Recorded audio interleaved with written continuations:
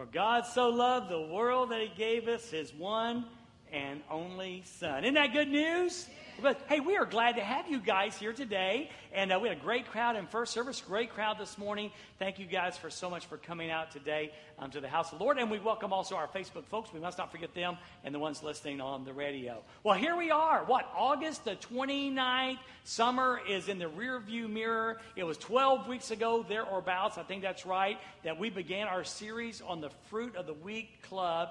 And it has been a good series. I can say that. You've commented, but also I know in my life how much many of these messages have touched me, changed me, convicted me as I have presented them. And like I said, it's been a great, great series. Looking forward to starting Graves to Gardens in September, and that's coming up pretty quick. And so we're looking forward to that also. Are you glad to be here today? Yeah. Do you appreciate our praise band? Would you give them a round of applause? We need to do that. First off, because of crazy work schedules and everything, this is the first time in several weeks we had the whole team on the stage, and it was good. But y'all do understand that they come to both services. They stay voluntarily, and we need to be sure and tell them thank you. We appreciate very much. We are blessed with a great worship team. We really, really are. Anyway, so here we are, the Fruit of the Week Club last week, and the one that I was dreading personally was this one on self-control, and I found this title from the old Lay's potato chips commercial, Bet You Can't Eat Just One. And that, for me, describes it all. Of course, the real problem is mine isn't potato chips. In fact, I had the COVID virus, and I didn't totally lose my taste of or smell, kind of, sort of. And things like I had sweet and I had salty, and everything in the between was gone, and I was eating a bag of potato chips, and I'm going, Judy, these just don't taste right. All I can taste is salt.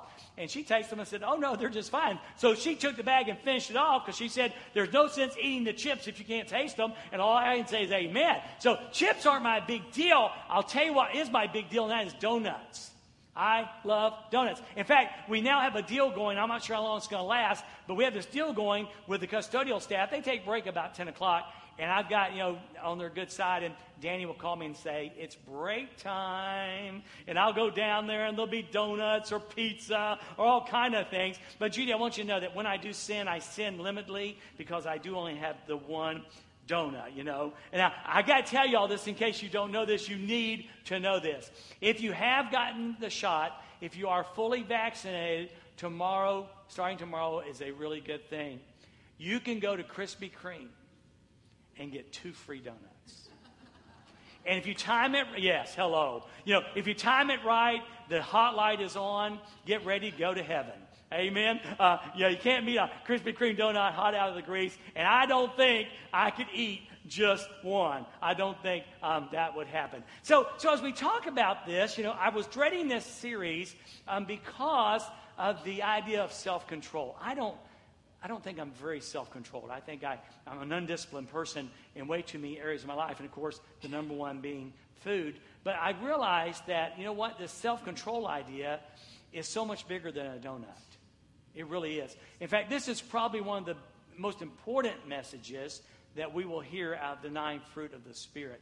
And hopefully I'll present that truth in a way you can grasp it today. But here's our first teaching point. It says that self-control is the Holy Spirit's tool. It's our guide. And I'd almost use the word weapon, okay? Is the Holy Spirit's tool, guide, or weapon to guide us away from sin. And that's sins both of omission. Those are things that you should do and you don't do, like you should love and you don't love. You should forgive and you don't forgive. And also sins of commission. Those are things that you do wrong. It's sin. It's a sin against God. But it also is the tool that leads us toward obedience and victory. And because it's a tool that guides us away from sin, all of a sudden the tie-in with temptation, to me, became very clear and very important. And it doesn't matter what sin it is, okay? Judy shared with me a book she's reading and talked about gluttony. Once again, my first thought was food, but what the author said is anything that we do in excess and trying to find a high, a feel good, a replacement for God, that gluttony is a sin. It can be television watching. It could be shopping. It could be binging on anything, video games, whatever it might be. But those are things that again, we need self-control in. And the Holy Spirit comes along and says, I want to help you with that. Okay, I want to guide you away from that, but also want to help you in your obedience and victory as you go through life. Now, this is, one of the things I don't think we think about a lot. We sang some great songs about Jesus today, but one of the things we don't really grasp about Jesus is the good things that he does for us, particularly the one that we find in Hebrews in chapter 4, verse number 15. Here's what it says. It says, listen, we do not have, I'm glad it doesn't stop at the first part. We do not have a high priest. We do have a high priest. But he goes on and says, we do not have a high priest who is unable to sympathize with our weaknesses. Somebody will say, oh, I know exactly how you feel. And you kind of want to go, no, you don't. No, you don't.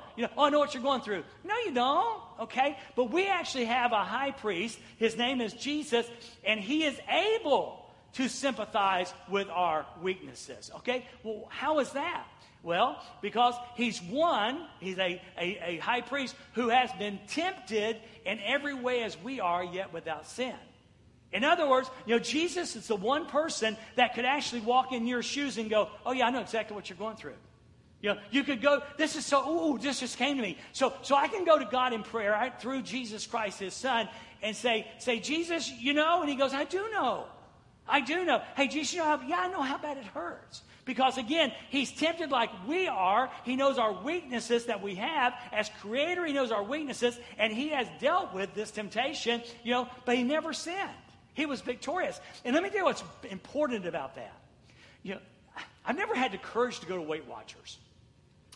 But if I did go to Weight Watchers, and I got there, and there are two types of leaders. There's the leader there that's skinny as a rail, who's totally clueless about what it means to diet or have a weight problem, okay? Skinny, like been skinny, always will be skinny. And I'm going, you don't need to be leading this group because you have no clue what you're going to, what it's like to be here getting on the scale and wrestling with the weight. Or you can have a leader that may not be quite as thin, but at the same time, their testimony is this, I've gone through where you've gone through, and I've lost that weight, and I've managed to keep it off. And that's the person I want to lead my Weight Watchers group. When you go to AA, you don't find a bunch of non-alcoholics leading the group. You find dry alcoholics, people who have won the victory, and that's who you want because you want someone who can identify with what you've gone through. And in our case, in the case of self-control, in the case of sin, that is the Lord Jesus Christ because he was tempted but never sinned. He was tempted but never sinned. How incredible is that? Now, here's the deal. Our teaching point, Jesus knows. He knows our weaknesses. Okay? He's our creator. Now, let me pause here. You're not going to surprise Jesus. Okay? You need to know that. No matter what you do or don't do, no matter the thought process, no matter how you struggle, you're not going to surprise him. He knows us because he created us. He knows our weaknesses. And what we're going to talk about today, he has dealt with our temptations. He has dealt with our temptations. Now, in the scripture today, he's going to show us two things, that surrender and scripture are the keys. That surrender and scripture are the keys. Surrender looks something like this.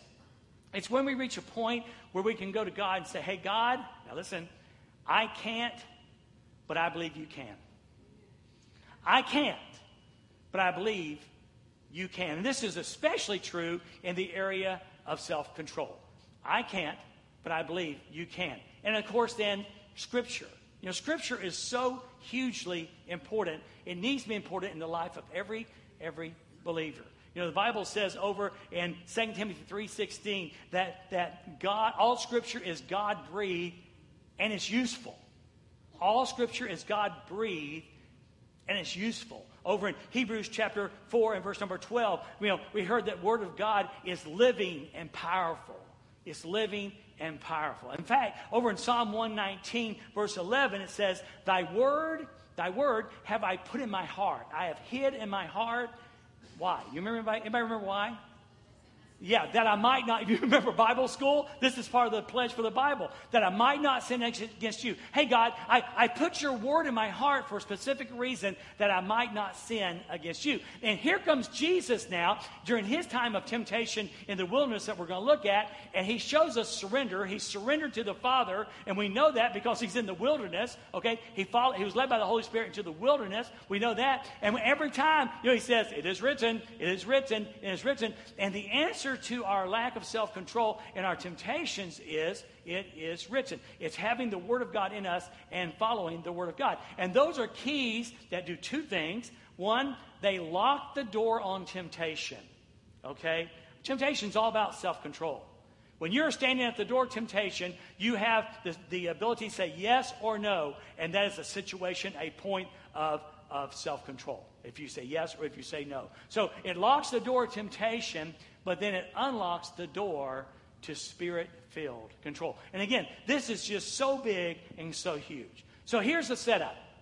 We've got Jesus, okay? He's just starting his public ministry, and we find him going somewhere, okay?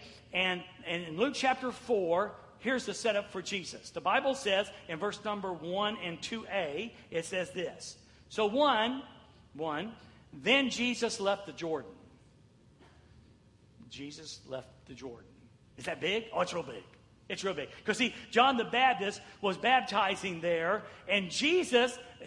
For those of you who think baptism washes away your sins, this is what you need to know. Jesus is baptized, and he had no sin. So he taught us that baptism has nothing to do with salvation. It has nothing to do with washing away a person's sin. Okay? So Jesus goes down in the water and says, hey, John, I want you to baptize me. And John goes, no, I should be baptizing you. He says, hey, listen, we need to do this so everything will be fulfilled. And so Jesus is baptized in the Jordan. All right? As he's coming out of the water, this dove comes down from heaven, okay, representing just the falling of the Holy Spirit onto his ministry and onto his life. And then there's this booming voice that says, this is my beloved Son, in whom I am well pleased. Now, wow, that's just incredible that God would speak from heaven on this man named Jesus Christ, his Son, and just affirms him, first with the dove, but secondly, with a loud, booming voice, that this is my Son, and wow, and I'm proud of him.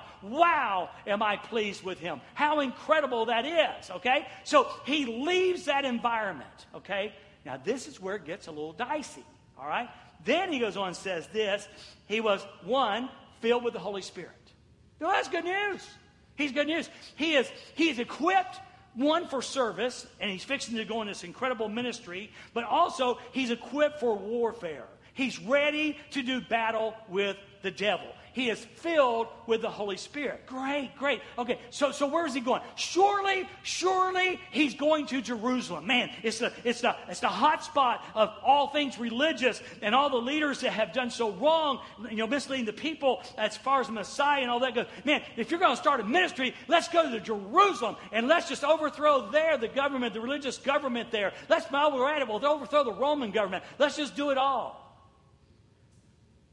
That's not where God sent him. In fact, the Bible says he was led by the Spirit in the wilderness. The wilderness. If you're going to start a ministry, go plant a church. You look for a field. You don't look for wilderness. But that's where God sent him.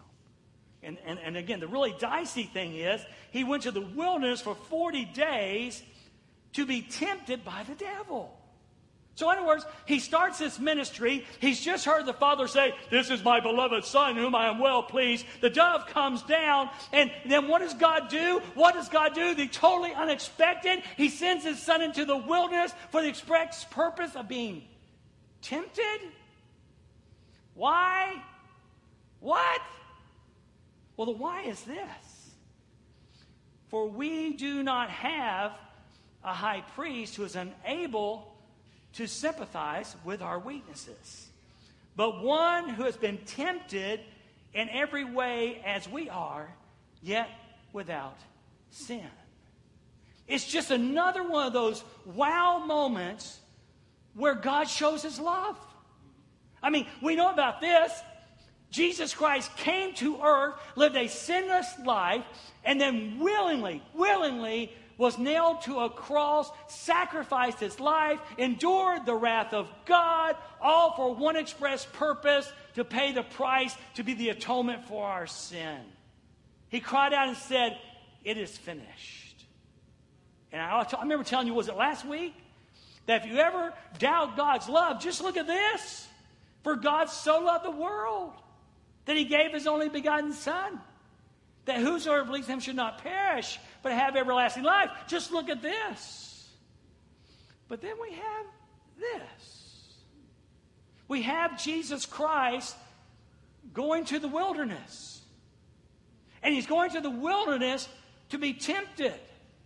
And he's going to be tempted so that he could look you and me in our proverbial eye and say, I want you to know I know what you're going through. That temptation that you've got right now, I understand. That pain that you're feeling right now, I want you to know I understand. That road that you're walking that's so difficult, I want you to know I understand. Because I was tempted. My pain was great. And I've walked in your shoes. And all because he loved us. Somebody say amen. It's just incredible that the Holy Son of God goes into the wilderness and is tempted for our benefit. How powerful is that? Oh, how great the Father's love is for us. That he would endure all of these and all of this to show his love. A couple of big teaching points we see from verses 1 and 2a. Teaching point 1 is this. And this is huge. Don't allow your circumstances to blur the Father's love for you.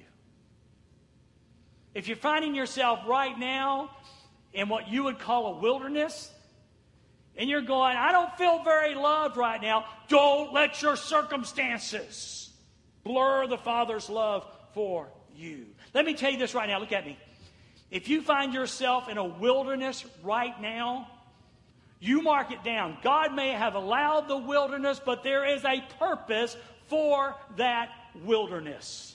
The death of my dear brother Brent's dad, it's part of the natural process. We live and we die. But I watched as my brother walked this leading up to this point, and that I heard his voice on the phone yesterday, a voice that was of a man I know has such great faith, but he was just broken. He was broken. But Brent understands that there's a purpose for this wilderness, and the purpose for the wilderness is to God be the glory, great things he has done.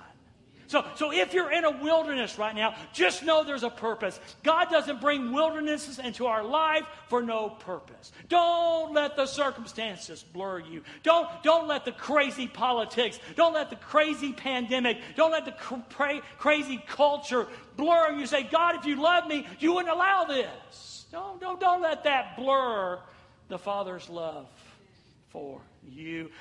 His plan is perfect. He doesn't make mistakes. He doesn't even, he doesn't go, gee, that didn't turn out like I thought. His plan is perfect. It's not like his plan is good. It's not like his plan has its good points. Sometimes I plan something for the church, and I'll either go, A, that didn't go as planned, or B, it had some good points. His plan is perfect. And for you it is. For you it is. Your plan's different than my plan. But God's plan for both of us is perfect. And his timing is perfect. The length of it, the timing of it in your life, it's just perfect. He's perfect. His purpose, what he has planned for you in your storm, in your wilderness right now, it's a good purpose for you. I love this. The steps of a good man are ordered by the Lord. And he delights in our path. So that means that God has this purpose, this plan. He's planning my steps, and it's a plan that he delights in. It's a plan that he delights in. So yeah, his purpose is perfect, and all of that is possible because he is perfect. He is perfect. So we have this going on. Jesus leaves us this glorious thing, and boy, this is my son. I'm well pleased in him. And then he ends up in the wilderness. And point number 2 is this. You got to remember that Satan is good at what he does. I know, thanks to Hollywood and thanks to culture, either, a chunk of America doesn't even believe in a hell, and they don't believe in a devil. It's really funny. They believe in God, but they don't believe in a devil. They believe in heaven, but they don't believe in hell. And it's kind of a whole deal. You get the whole thing. But in our culture today, Satan's kind of made like a joke, little red suit, pitchfork, sticking people in the bottom, things like that. But you got to understand Satan is a very strong adversary. Now, thankfully, our God is much stronger. Amen. Don't lose sight of that. But he is quite the adversary, okay? And he's good at what he does. Now, he's got 3 things he'll try to do in your life, okay? You've got to believe this. And if you're writing anything down, I would write these down, okay? First thing is this. Blatantly, and in his way of thinking, unashamedly, he will try and get you to sin. Now, the reason he wants that, he's trying to hurt God, okay? And he's trying to ruin your testimony. Okay, you wonder, well, why does Satan want me to sin? He wants to hurt the Father. He wants to hurt the Father, and he wants to hurt your testimony. That way, when people say, well, yeah, he's a Christian and he did this, he's a Christian, but he did that, that's why, okay? It's not just trying to get you to sin. He's trying to hurt God and hurt your testimony, okay? Then the second thing is this. If that fails, he will distract. Now, listen, y'all need to hear this because we live in a crazy world. If that fails, he will distract you with busyness. Someone said, one of our preacher friends in the big world, said, if Satan cannot get you to sin, he will make you busy. Because Satan knows that if he can get you busy enough, something's going to go. If he can get you busy enough, something is going to go. And unless you are an incredibly strong and rare believer in Jesus Christ, always God suffers. Always God suffers. In a busy world, the first thing that goes is God. Whether it be worship, whether it be quiet time, whether it be serving, whatever it might be, the first thing that suffers is God. So, if he's not bold enough to get you to sin, then he will try to get you distracted with busyness. Okay? Then the third one. If that doesn't work, he will offer you easy. He'll offer you a shortcut. And I really believe that's what the 3 temptations we're going to look at are all about. It's about, hey, Jesus, you don't need to do the cross. There are other ways. Okay? And so what Satan will want to do is he'll offer you alternatives to God's will and God's way for your life. These words came to my mind this morning. I mean, this was like this morning. And they were so unusual. I was sitting in my recliner studying. I want to set it up because I want you to see how this spoke to my heart. I got up from my recliner. I went over to my home desk. And I have a blotter on my desk, a piece of paper. And I wrote these words down. I wanted to see with my eyes if I believed and if I agreed with what I was about to say. And I did. So with the thought that if that doesn't work, he will offer you a shortcut, here is my warning to you today. With the idea of he will offer you easy and a shortcut, beware, write these down, 1, of fancy funerals, cheap crosses, and paved highways. Beware. Fancy funerals, cheap crosses, and paved highways. That may not make a whole lot of sense to you until you think about the scripture we mentioned last week that I was surprised that God brought it in. And I'm surprised again he did today. When we look at Luke in chapter 9 and verse 23. If any man will come after me, let him deny himself. Now, I don't know if you've really grasped that. okay, what it means to deny self. What it means is to die to self. So when you signed up with Jesus, Jesus blatantly said to you, he said, okay, here's the deal. If you want to come after me, there's some things you need to know. And the first thing you need to know is that if you're going to come after me, you've got to die to yourself. You got to die to what you want so you can do what I want. It wasn't a suggestion. It wasn't a, if you feel like it, if it feels right, do it. No. If you're going to follow me, you've got to deny self. And as you do your Jesus journey, assuming you're a Jesus follower, as you do your Jesus journey, okay, if dying isn't painful in your life, it's possible that he sold you a shortcut. If your life doesn't involve some painful funerals, if every funeral you go to in your life, I'm not talking about your friend dying or your mama dying, I'm talking about you dying to self. And if you do life and every funeral you go to is nothing but a fried chicken dinner, you might be aware of the fact that Satan may have sold you a shortcut. Because dying to self is painful. Dying to self hurts. And in the process of life, if we are dying to what we want and so we can do what God wants, if it doesn't involve some pain, then just be aware you might be at a fancy funeral. And Satan may be selling you something that looks like dying to self, but it's not. See, some of y'all think coming to church 3 times a week or 2 times a week or 1 time a week or coming to church 4 times a month, that's dying to self.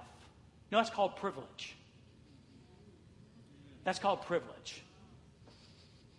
If any man will come after him and deny himself, take up his cross. The cross cost Jesus everything. The cross cost God his son, and the cross cost the son his life. Dying. Jesus, Paul said, I am crucified with Christ. Yeah, nevertheless I live, yet not I, but Christ lives in me. So if you're doing life and taking up your cross isn't painful, then something's wrong. Something's wrong. See, the cross, no, we don't have to be crucified on the cross because he said, I'm crucified with Christ. He took my place. But the cross is identity. And if you're in a world where your identity with Jesus doesn't cost you any pain or any separation, any mockery, you may have been sold a shortcut. You may have been sold a shortcut. Because I'm telling you, in the culture we're living in, Jesus is getting less and less popular. They used to tolerate the church and never tolerated Jesus in America. Well, now the church and Jesus are not being tolerated. And the more you identify with Jesus, the more painful it's going to be. Friends are going to reject you. If you haven't experienced it, you will. When people go, you're kidding me. You really believe in this Jew that died? Really? You believe that? It's coming if you've not experienced it. And if you go through life, and you may have gotten easy or shortcut. And then, if any man will come after them, deny himself, take up his cross, and follow me. If your life is a paved highway, no bumps, no jiggles on the steering wheel, you may have gotten easy or shortcut. Because see, following Christ can be difficult. Following Christ can be difficult. And if Satan can blind us, okay, so that he'll have us embracing easy. And by the way, I think this has happened in America far too long. It costs nothing. It costs nothing to follow Jesus. Amen. This may be his strongest weapon against us. I really think the whole point of the 3 temptations is an alternative to the cross. Satan wasn't all of a sudden sympathetic with Jesus' plight and going, you really want to go through that pain. Satan knew that there was no cross there was no salvation. So if he could convince the Son of Man, the Son of God, to avoid the cross, then there'd be no salvation.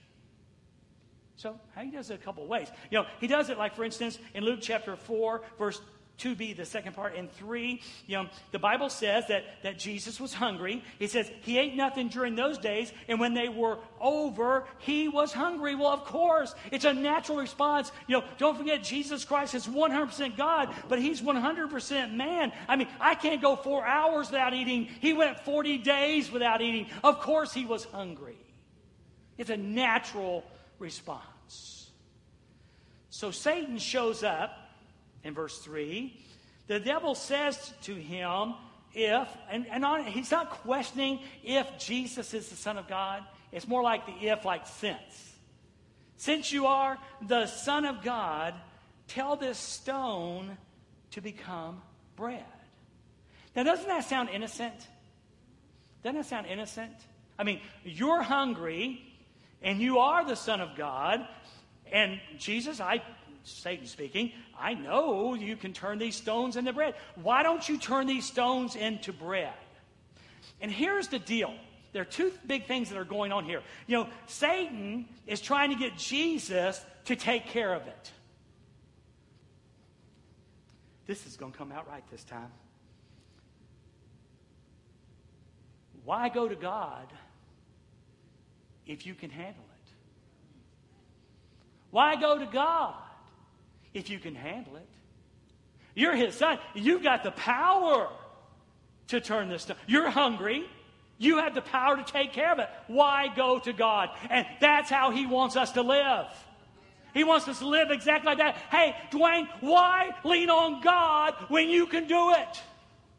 Why? Church, hey church, listen, you've got money, you've got prosperity, you've got programs, you've got a fancy building. Why lean on God? Why call God when you can handle it? That's the temptation. It's the temptation. There's some preacher one time said these words, and it gets us in trouble so much in our Christian walk. We reach this point in our lives, and we're faced with a dilemma, a desire, a need's not met, a desire's not met. And we say, if I don't, it won't. In other words, if I don't do it, it may not happen. Oh my. Families that have been lost, marriages that have been broken, just over and over again. When we say, God, I'll handle it. So, Jesus, don't bother God with this. In fact, God, speaking of God, I used to hear her say, speaking of God, do you realize you're in the wilderness? If God loved you, would you really be here?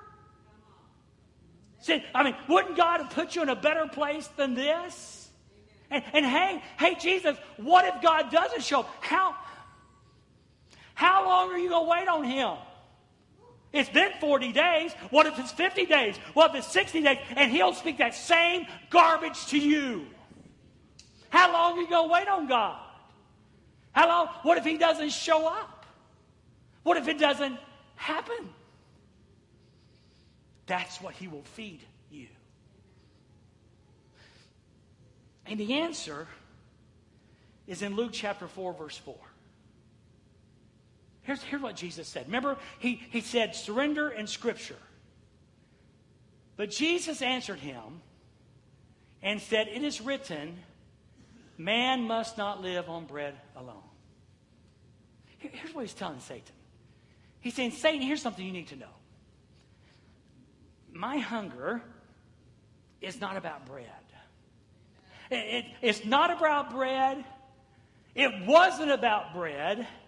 If God doesn't show up for 50 years, it won't be about bread then. Amen. It's about my faith and my trust in God. It's about my faith, my trust in God. Listen, my brothers and sisters, more important than the bread is your faith and trust in God. And of course, I could see this happening. This is me speaking. I understand that. And I'm sure, Satan said, if I can get Jesus to go ahead and turn this stone into bread, it'll make it easier next time when he's trying to win the masses over. And I'll whisper in his ear and say, hey, remember that time in the wilderness? Remember how you turned that stone into bread? Why don't you do it now? Because when you feed people, when you feed the masses with bread, they won't crucify you. They'll make you king. In fact, in John chapter 6, after he fed the 5,000, the Bible says Jesus was concerned that the people would come and take him by force and make him king. King. And Jesus knew, there was a time to feed the 5,000. There's a time for bread. This wasn't that time. This wasn't the time. And again, Satan, wanting to avert the cross, was maybe making a gateway opportunity for Jesus. Hey, Jesus, now listen to this. Jesus, you did it then. Why not do it now? Be careful, folks. He'll come and say, you did it then. You were unfaithful one time. Why not be unfaithful again? The second temptation to avert the cross was what I just simply call divided loyalties. Divided loyalties. So then Satan takes him up, I assume a mountaintop, takes him up and shows him, now this is miraculous, all the kingdoms of the world in one moment of time. So here we are on top of a mountain now, assumedly, and all of a sudden, miraculously, Satan goes, look, and he sees shows all the kingdoms of the world. Now, again, I think we could say certainly that Jesus knew he was going to be king, and Satan knew that he was going to be king. And so he says, hey, listen, I will give you their splendor. See all of this? I will give you their splendor. And all this authority, I will give you all of that. Because it has been given over to me, and I can give it to anyone I want. Now, that was an overstatement. That was an overreach. But Jesus did say in John also that he's the ruler of the world. And we also know that Adam was given over to rule creation. And then he sinned and handed it right into the lap of Satan. So, no, he didn't have it all. But he did have some authority. And he said to Jesus, hey, all this is mine, and I can give it to anybody I want. So if you then will worship me, it'll be yours. And listen, I don't for a moment think that Satan was saying, now, this is forever. This is forever. So you got to worship me forever. No. I think Satan was just saying, no one will know but me and you. Just fall down for a minute or two or 5 minutes. Just worship me for 5 minutes. And no one will ever know. And here's the deal. Here's again. Remember that cross thing we keep talking about? Listen, forget the cross. Just worship me. Not forever, but just for a moment. You can skip the cross and go straight to the throne. See, Satan honestly believed that all of this was about thrones, when Jesus knew it was all about redemption. There'd be a time for a throne. But it was about redemption. It was about the cross. Just fall down and worship me for a little while. You can skip the cross and go straight to the throne. See, Satan craves worship. He craves it. And he was craving something that Jesus would not give him. Because the Bible says in verse number 8, and Jesus answered him, listen, Mr. Satan, you need to know this. It is written, worship the Lord your God and serve him only. There's no way. There's not an hour, there's not a minute, there's not a second of me that will ever worship you, because my heart belongs to my Father. Amen. Now listen. Satan will come to you. And you want something so badly, or you are hurting so bad. You want revenge. You want revenge. And someone's hurt you, and you'll do anything to get revenge. And Satan will come and whisper in your ear, and he's going to say, listen, just for a minute. Just let me make the call. Just worship me.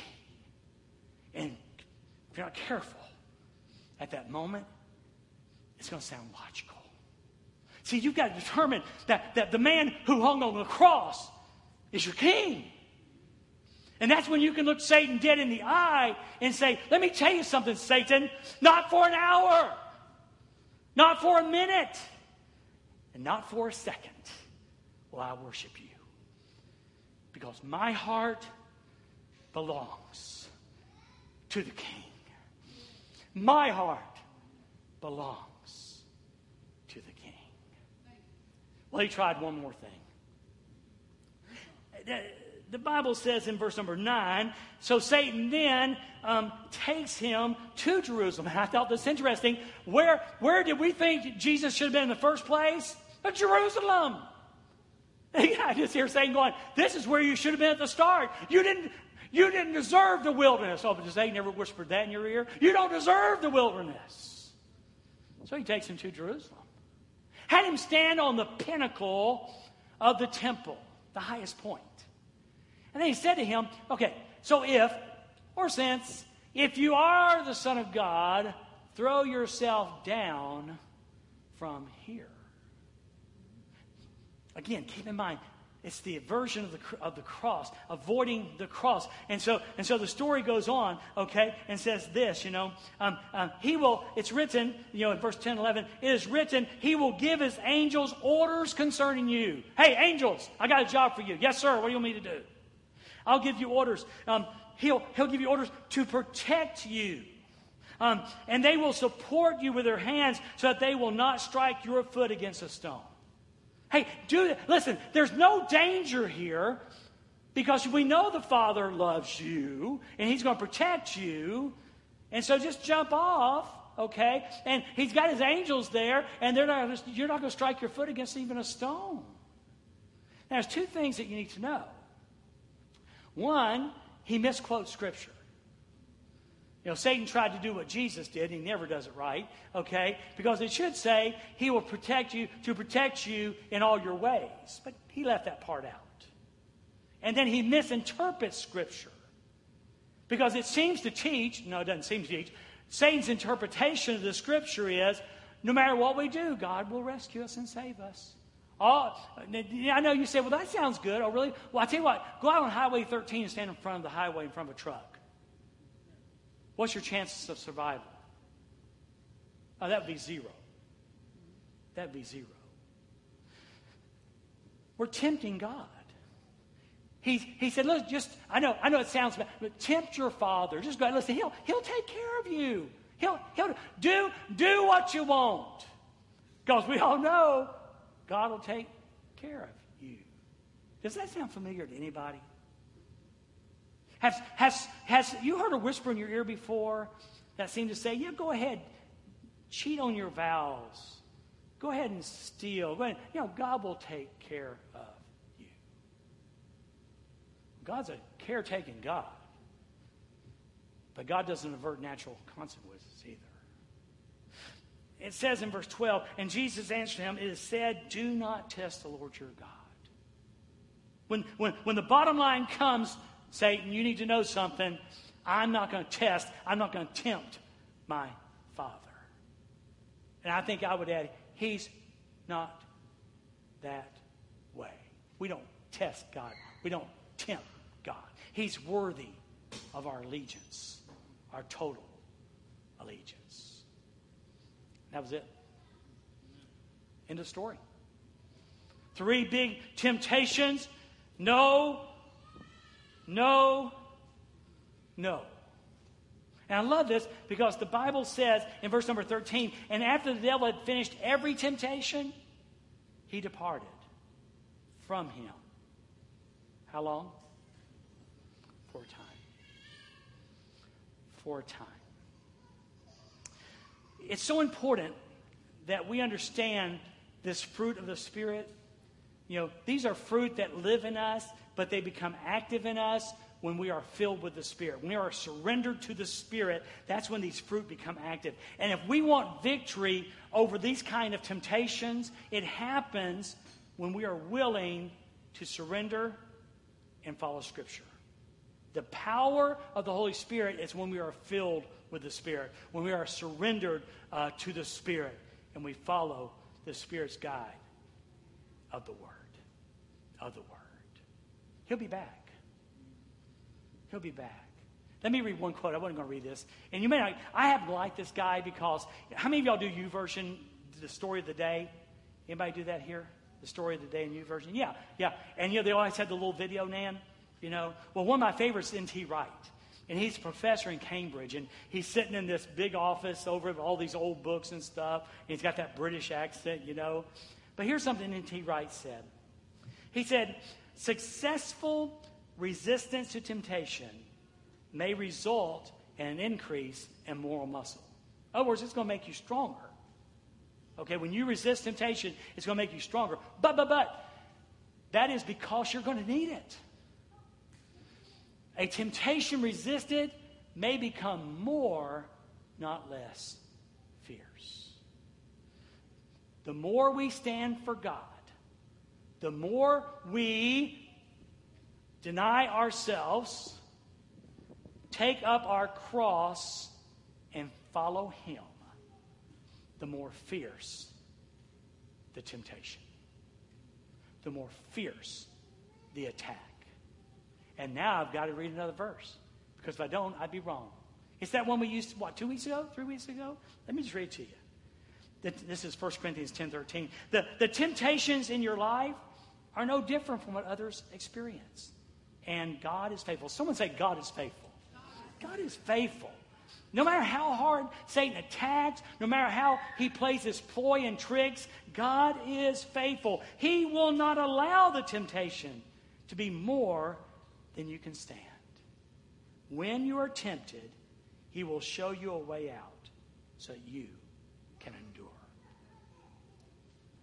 And that way out is Spirit-filled self-control. And it works in any situation, Ezra, and in any sin.